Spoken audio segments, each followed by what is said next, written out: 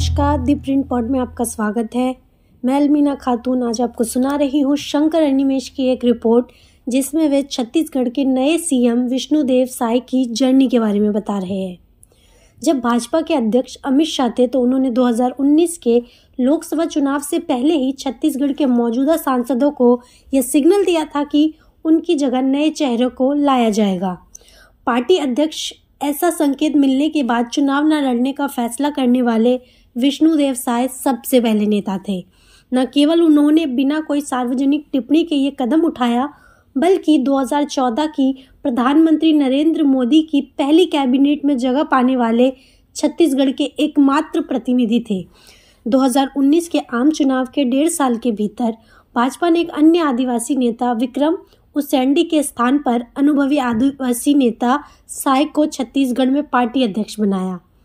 पहले साल विश्व आदिवासी दिवस पर साय को अपना कार्यकाल पूरा करने के बाद उनकी जगह ओबीसी चेहरे अरुण साव को राज्य पार्टी अध्यक्ष बनाया गया था।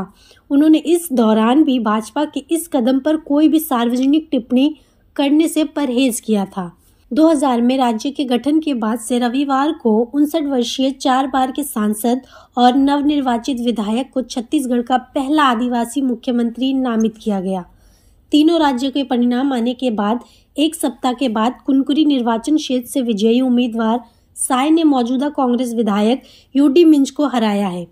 भाजपा में राज्य के सबसे भरोसेमंद आदिवासी नेताओं में से एक माने जाने वाले साय का राजनीतिक करियर ग्राफ लगभग पूर्व सीएम रमन सिंह के साथ साथ बढ़ा, जिनके बारे में कहा जाता है कि वह शीर्ष पद की दौड़ में शामिल थे।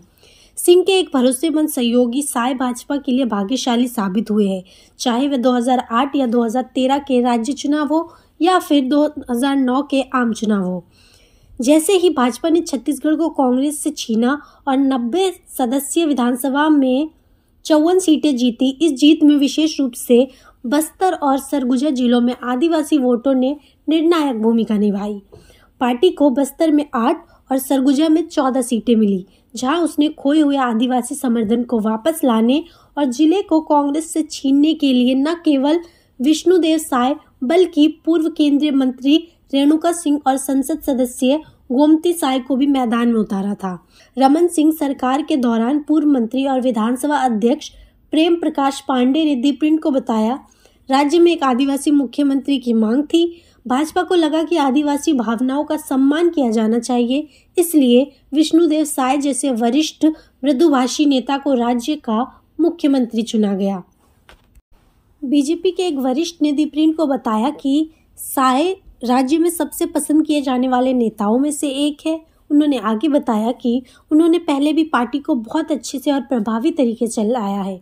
उन्हें सिस्टम चलाने का अनुभव भी है। यहाँ तक कि रमन सिंह को भी अपने भरोसेमंद सहयोगी, जिनके साथ उन्होंने अतीत में काम किया था, का नाम बनाए जाने से कोई समस्या नहीं है।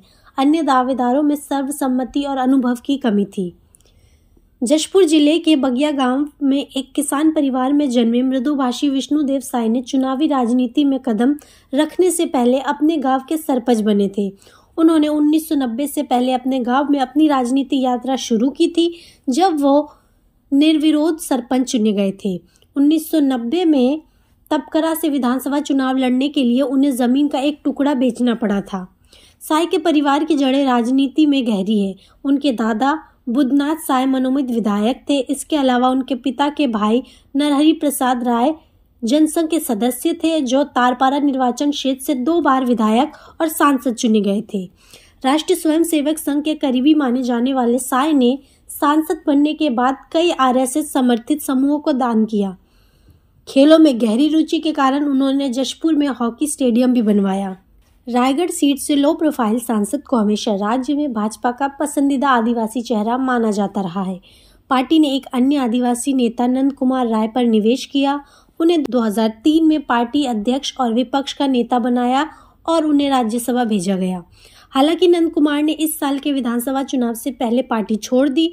उन्होंने दावा किया कि 2003 में एक साजिश के तहत उन्हें सीएम पद से वंचित कर दिया गया था, जब रमन सिंह को सीएम बनाया गया था। नंद कुमार के विपरीत कम प्रोफाइल वाले विष्णुदेव राय के आरएसएस और रमन सिंह के साथ सौहार्दपूर्ण संबंधों ने उन्हें पिछले 2 दशकों में पार्टी का एक प्रमुख आदिवासी चेहरा बनने में मदद की है। रमन सिंह के मुख्यमंत्री कार्यकाल के दौरान भाजपा ने उन्हें राज्य इकाई का नेतृत्व करने के लिए चुना था। साल 2006 से 2009 में छत्तीसगढ़ भाजपा प्रमुख थे जब रमन सिंह राज्य में अपना दूसरा चुनाव लड़ रहे थे। उन्होंने पार्टी को 2 बार 2009 और फिर 2014 में 11 लोकसभा सीटों में से 10 सीटें जीती और राज्य का नेतृत्व किया। आदिवासी क्षेत्रों में जीत भाजपा के समग्र प्रदर्शन में एक बड़ा कारक साबित हुई थी। 2013 के विधानसभा चुनावों में पार्टी बस्तर, सरगुजा, कांकर और कोरबा जैसे क्षेत्रों में कांग्रेस से हार गई थी। अगले साल होने वाले महत्वपूर्ण आम चुनाव से ठीक 4 महीने पहले विधानसभा नतीजों ने भाजपा को सुधार का मौका दिया। कई अन्य उपायों में से सबसे अधिक दिखाई देने वाला शुभंकर को वापस लाना था, जो पहले भाग्यशाली साबित हुए थे।